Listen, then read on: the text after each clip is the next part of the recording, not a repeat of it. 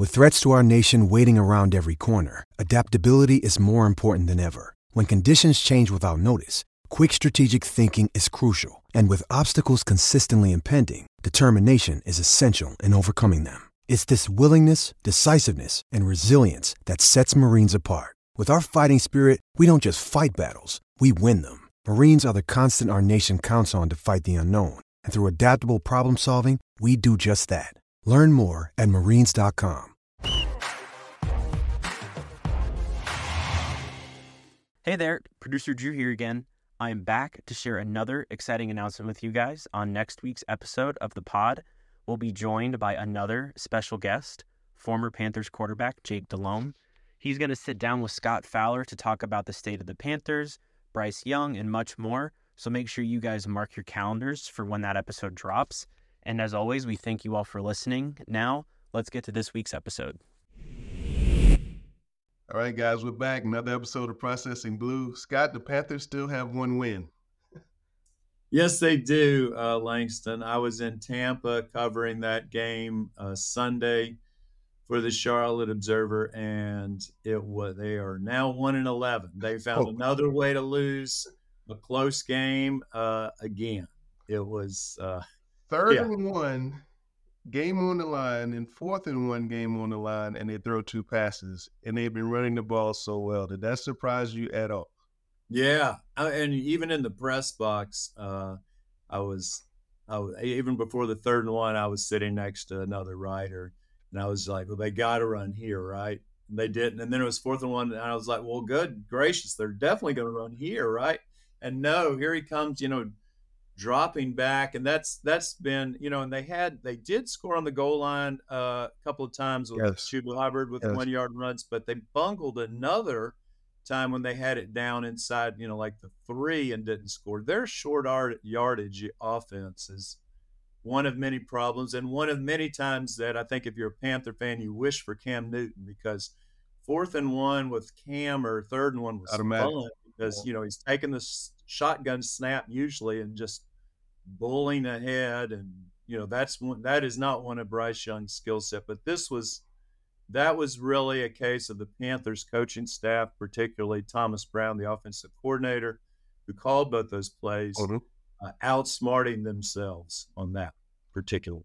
So in the offseason, the Panthers need to find the ghost of Jonathan Stewart to come back and be another big back on 3rd and 1. Yeah, or Deontay Foreman. They had that guy last year. I mean, Foreman was good on 3rd and 4th and 1. Big power guy, Derrick Henry type guy.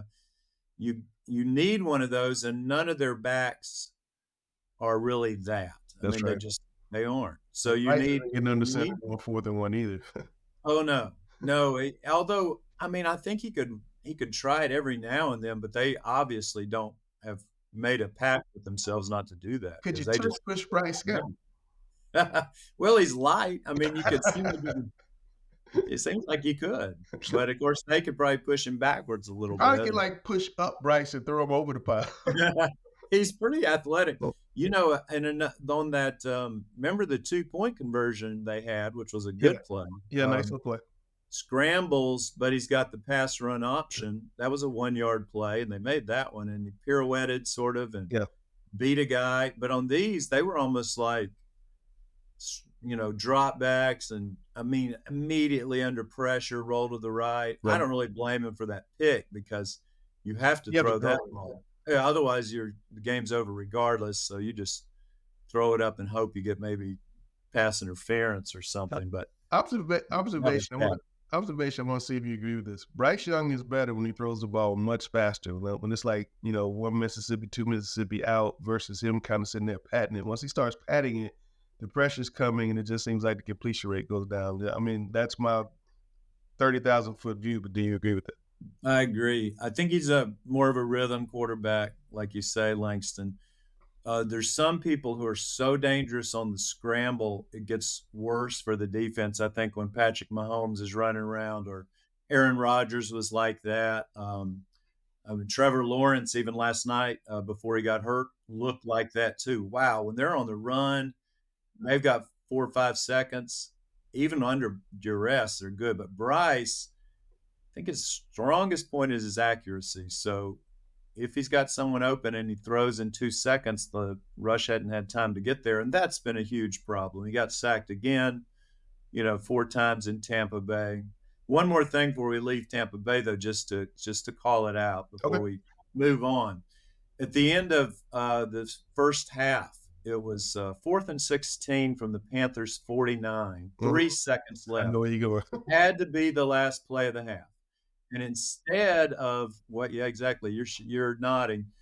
Instead of throwing the Hail Mary, which is a 50-yard pass, probably isn't going to work, but it also isn't going to be picked and run 100 yards. I mean, that happens 1 out of 10,000 Hail Marys. Yeah. It working maybe, works maybe 10 out of 100. They send Bryce directly back and he heaves it 30 yards out of bounds. I thought that was the silliest thing for a team that cannot score to be not even trying to. It was too long for a field goal. It would have been, 68 yards or something, but it could have been a chance to score 3 more points, and 3 more points in this, to get the pass interference call or something. 3 more points in this game would have been huge. Yes. So I thought another coaching miscue there. Scott, did you stay dry in Tampa? Because I don't remember a game with that much water. Oh, it was terrible. Watching, not for me. I was in the press box and I felt very guilty, but not that guilty. There was, it was completely bone dry in there, but people were soaked. At one point, Langston, I could almost count the people in the stands, and I think there was about 500 in the entire stadium. There were many thousands more in the concourse, but they were all hidden. They were not out there because, of course, in an NFL stadium, you can't bring umbrellas. So there's ponchos only, and other than that, speaking of rainy games, our producer Drew reminds us that the New Orleans Saints game back here, which was a happier ending, Drew Brees was still the quarterback. Luke Kuechly, I remember, made an unbelievable interception. Probably the rainiest game here I can remember, but that game in Tampa was one of the rainiest road games I've ever played. When you need mealtime inspiration, it's worth shopping Kroger, where you'll find over 30,000 mouth-watering choices that excite your inner foodie. And no matter what tasty choice you make, you'll enjoy our everyday low prices, plus extra ways to save, like digital coupons worth over $600 each week. You can also save up to $1 off per gallon at the pump with fuel points. More savings and more inspiring flavors make shopping Kroger worth it every time. Kroger, fresh for everyone. Fuel restrictions apply. Another day is here, and you're ready for it. What to wear? Check. Breakfast, lunch, and dinner? Check. Planning for what's next and how to save for it? That's where Bank of America can help. For your financial to-dos, Bank of America has experts ready to help get you closer to your goals. Get started at one of our local financial centers or 24/7 in our mobile banking app. Find a location near you at bankofamerica.com/talktous. What would you like the power to do? Mobile banking requires downloading the app and is only available for select devices. Message and data rates may apply. Bank of America N.A., member FDIC. So Brian Burns got ejected in the second half of that game, and then afterwards he had a little bit of a cryptic message in the locker room. What happened there? Because we saw him kind of open hand slap a Bucs offensive line. Yeah, and he called it a punch, so I'm going to call it a punch too. Of course, didn't hurt the lineman much. He hit him in the helmet, but still, you never can do that. And he apologized afterwards immediately. I'll give Brian Burns credit for this. He stood up in the locker room, took the questions and apologized. And I've seen players get ejected a number of times, and they hide. They go in the training room. They don't address the media until 4 days later, trying to pretend like it didn't happen. Brian didn't. He took his medicine, and that was that. Now, as far as why, what he said in that locker room situation, which there was 4 or 5 of us clustered around him, was that some other Tampa Bay offensive lineman, not the guy he punched, but another one, said something he shouldn't have said. That's the phrase he kept saying. Said something he shouldn't have said. Was it racially tinged? We asked a couple of times. He didn't say yes. He didn't say no. He didn't say who it was. So as you say, cryptic's a good word for it.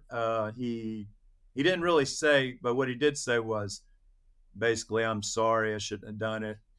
They still played pretty decently on defense again without him. He was gone late in the third quarter and all the fourth. Still only gave up 21, which for many NFL games that will win you a game. Yes. For the Panthers, 21 means you're going to lose that game, and they did. Yeah, the Panthers offense is kind of like that old lawnmower. You kind of crank and it's. But Scott, for a little while, it cranked. I mean, they had a couple of drives in there, Yeah, making throws. it runs like They're that, running like the ball that a old little. They're lawnmower. running that Steve Wilkes running game, but Yep. they moved the ball down the field. Is there hope in that hey, this offense really might be able to work a little bit? Yeah, they did suddenly realize that, and they kind of knew this before under Frank Reich, but this was the most obvious evidence of it. That Chuba Hubbard is right now your bell cow running back. He's your feature back. Yeah. And they gave him the ball more times than he's ever gotten it in a Panthers game before. They gave it to him 25 times running the ball. That's a lot. Yeah. That's, McCaffrey type numbers. And he scored twice. He had 104 yards, very respectable. They ran the ball. Should have run it, of course, on one of those third or fourth down and short plays. But I do think it gives a little hope that they figured out that kind of works. Also, the thing is, Langston, this offensive line blocks better for the run. Yes. As opposed to the pass. And well, they block better for the run, but more of a vertical, straight ahead run and not just. Yeah, between the tackles type running game and Chuba's, like we say, he's not Jonathan Stewart. Yeah. But he's not Cam, of course. But he does have enough strength that he can get that 1 yard a lot of times. And so that at least was hopeful. Saw a couple of young players play, make a couple of decent plays. That was okay. And those two drives you mentioned, one of those young players was Bryce Young, and that he really had two fine drives, made some big-time throws in key moments, scrambled a little bit, and got him to 2 touchdowns, which, if you can believe it, is the first time they'd scored 2 touchdowns since like October 15th. I didn't know that. That's insane, though. Yeah. That's just terrible. DJ Chark got behind the defense twice. I know. Passes. Right. You just don't see that. He got behind him and was hit with just a gorgeous pass. Yeah. And they got, Chark was good. Here's a stat, though, that, one of the reasons you can say, well, what's going on? Why aren't they any good? Jonathan Mingo, who plays all the time. Yeah. I mean, he plays 95% of the time, probably. Cool. Still hasn't scored all year. That's the rookie number 2 wide receiver. Not one touchdown. In this game, he had a chance at one and was tackled a little short. But there's a place that you can't have that. Chark, for, the issues he's had, still has scored 3 touchdowns. Yeah. But Mingo has not scored yet. And, of course, teams have learned now, let's shut out Adam Thielen and make him throw somewhere else. So the last 2 games for Thielen have not been good at all because everyone recognizes that's Bryce's favorite target. Absolutely. There's been some news this week, some reports that Jim Harbaugh is allegedly in Charlotte this week. I don't know what that's going to mean. What do you think is going to happen with the coaching search with the Panthers, and is Harbaugh going to be part of it? I would think he's going to be part of it. I don't know whether or not that's true, what you mentioned about Charlotte, but I do think that he'll be at least there'll be some conversation. I'll say that. It makes much more sense to me that Harbaugh is maybe the hard-nosed coach they pursue a little bit, at least, opposed to Bill Belichick, which has been another rumor. But Bill Belichick's still under contract. I mean, he's in his 70s. You would have to trade for him as opposed to just get him. Harbaugh, it would not be that situation. And it's been reported, last year that Harbaugh had at least had conversation about the job the last time it came open. He played here briefly. People don't remember that because he never got in a game. But he was on the practice squad throwing the ball to Steve Smith, also playing scout team way back then in 2001. So he's got a little familiarity with Charlotte. He and Tepper at least know each other. I don't think that's their first choice. I think their first choice will be Ben Johnson, the Detroit Lions offensive coordinator. But last year, though, Scott, didn't come. He didn't come last year, and I think he's ready, and I think he'll also have other opportunities is the problem. He'll have other chances. And of course, I think that'd be a great choice, which means Dave Tepper definitely will not do that. What about the defensive coordinator? Would you like to see him get a shot? I mean, yeah, interviewed at least. I mean, EJ has been part of several coaching interviews already, so I think certainly he deserves an interview. However, I'm not sure that's the way to go. I think you want someone who's, maybe doing it, has had a little bit more success and is offensive minded. I think that's the key, where he's defensive minded. I think you've got the next coach has to be a Bryce Young quarterback whisperer, which is what You Frank just had Reich. one of those. Yeah, I know.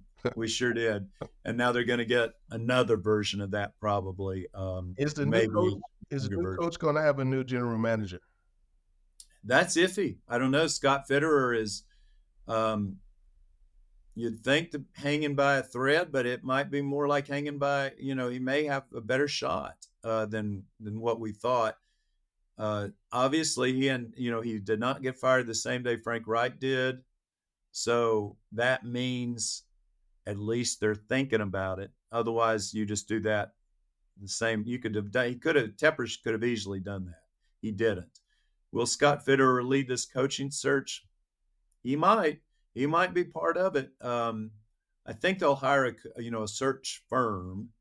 Not that makes a ton of difference. You still have to make the decision yourself, but sometimes search firms are helpful in that they kind of, my people talk to your people, et cetera. And, there's layers and all that stuff, and maybe a few more checks and balances. But yeah. I mean, I don't know. I think Fitterer is a coin flip right now. Scott, as we go ahead and look ahead to the 7th coach, counting interims in Tepper's regime, how important is it that he gets this right? We've asked this question before, but I think that the fan base is probably really souring on the losing, the changing. Everything's always different. In the stadium, you look at the stadium and against bigger name teams. It's a home game for those teams, so obviously a lot of fans are kind of checking out. How important is it to get it right, or risk losing the fan base for a longer period of time, not just 1 week, maybe a season?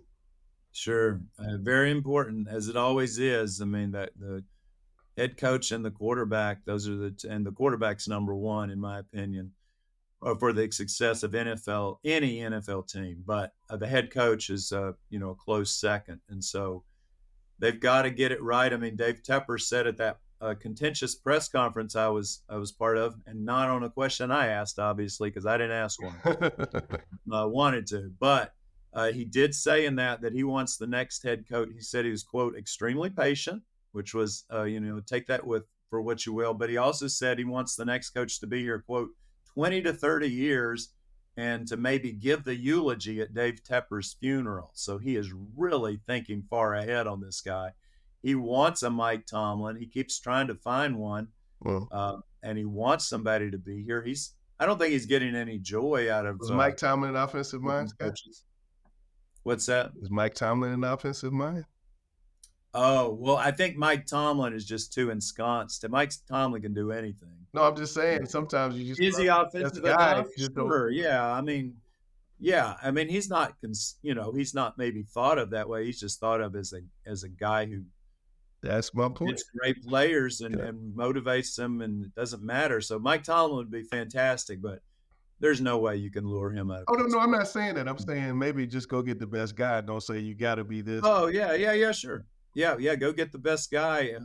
Whoever the next Mike Tomlin is, it really doesn't matter that much, right? I mean, you're going to have a offensive coordinator, probably a new one, and the quarterback's coach. Those are going to be the ones working with Bryce all the time. Yeah. They fired the quarterback's coach too, Josh McCown, 11 games into his NFL head coaching career. So obviously they weren't happy with what was going on there. So also Bryce will have they're all going to change. I think the offensive coordinator obviously will change too. So it's going to be all new for Bryce next year. They got to get it right. Things you only learn on the Panthers Process of Blue podcast, that Jim Harbaugh used to be scout team quarterback throwing the ball to Steve Smith. So you got to tune in Scout File every week. Scott, what's Chris Tabor like, the interim coach? What's he like, and does he have any chance to be the head coach? It's been interesting to watch that, Langston, because we just don't get enough around these assistants too often to know too much. So we've seen him in the spotlight the last 2 weeks. I would say he's well liked in the locker room, a good motivator. He's got a good attitude about it. He keeps telling them to relax and have fun and play loose and those sorts of things. He's very careful. I have not heard him say one thing yet in a press conference that's even a little bit memorable. I mean, like his press conference after the game was 3 or 4 minutes long. Frank Reich's were usually at least 10. And that was partly because he answers questions, a lot of questions with, I know you're not going to like this answer, or this is coach speak, but, and then says something like, one day at a time, or it is what it is. So people, I've already grown a little bit tired of probably asking him questions. Hopefully he'll improve a little bit on his on the media part of things. I think it would make the team more interesting if he, just had a couple of more things to say. Maybe.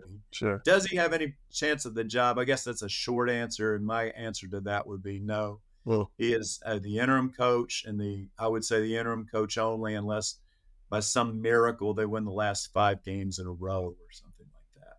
It's not going to happen. Is the team responding to him any differently than they have responded previously? Do you see a refreshed group of guys?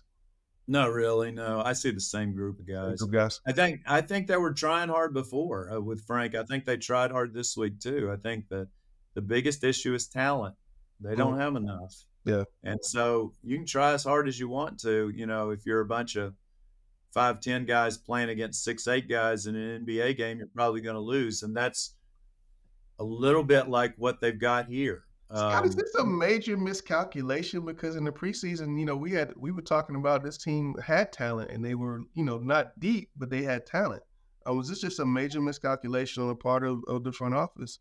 I think so. I think it was, and on part of the media too, which hadn't seen these guys. I was much more bullish about them, obviously, in August than I was now. I picked them, I think, to go 7-10 before the preseason began, which they would, they'd love to get to half those number of wins now. Yeah, the 3.5 wins, that'd be tough. But yeah, they I was fooled a little bit too, but they just think there's a miscalculation, especially on the offensive line, where they have had some injuries, but also the guys who have played every game, Ike Ekwonu, Taylor Moton, Bradley Bozeman, guys like that, they haven't played very well either.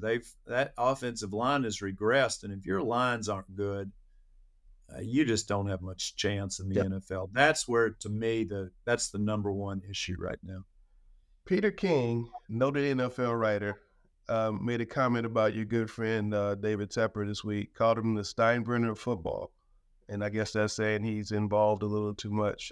Your reaction to that, and how did the Panthers handle the David Tepper issue?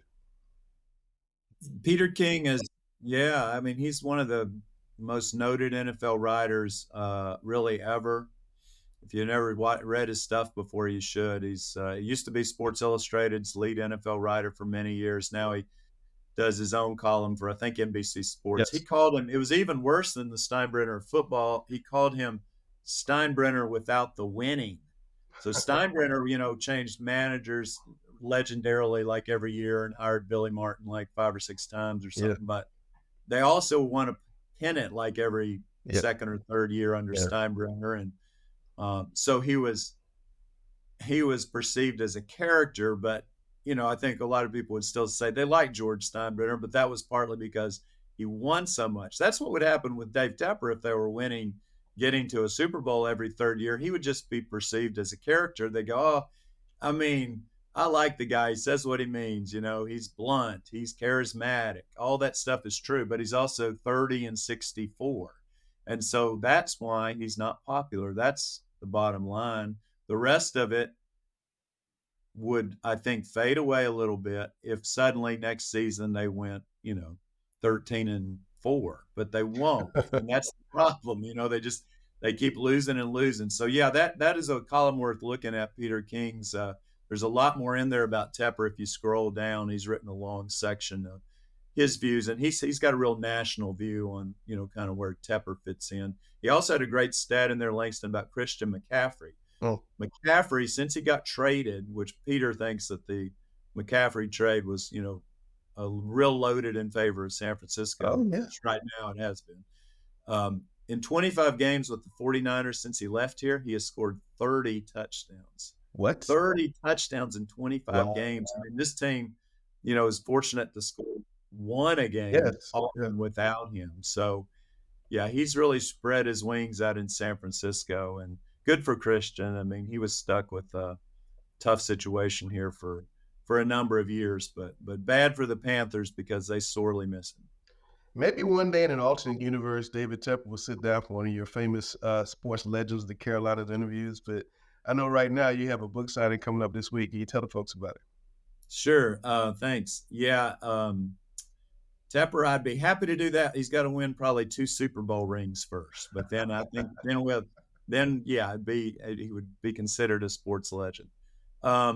Sports Legends of the Carolinas has been a fun series. We've interviewed 33 sports legends so far, and this weekend on Saturday at Audi Charlotte, which has sponsored our latest episode of Sports Legends of the Carolinas, at Audi Charlotte, which is on Independence Boulevard, 11 a.m. to 1 p.m. this Saturday. I'll have Armani Edwards, the former star Appalachian State quarterback, with me, who also, of course, played for the Panthers for a while, has some very interesting stories about that. It wasn't as fun for him, certainly, as it was at App State. But if you're an App State fan, you can come meet and greet Armani Edwards at Audi Charlotte, 11 a.m. to 1 p.m. on Saturday. That's awesome. Also, the Sports Legends book in general is around sportslegendsbook.com. Well, sportslegendsbook.com. You can get it there. And the series, which is an interview series and a podcast and so on, all done under the Observer umbrella like this, will resume in 2024, I'm happy to say. There you have it. And it makes a great Christmas book, guys. Buy it for the Christmas present for your loved one. All right, guys. Thank you all for listening. If you haven't already, please subscribe and follow us wherever you get your podcasts. For those of you who are watching us on YouTube, make sure you hit that subscribe button and click on the bell icon to get notified whenever the new episode's ready. And thanks again for watching. I'm Langston, that's Scott, and this is Processing Blue.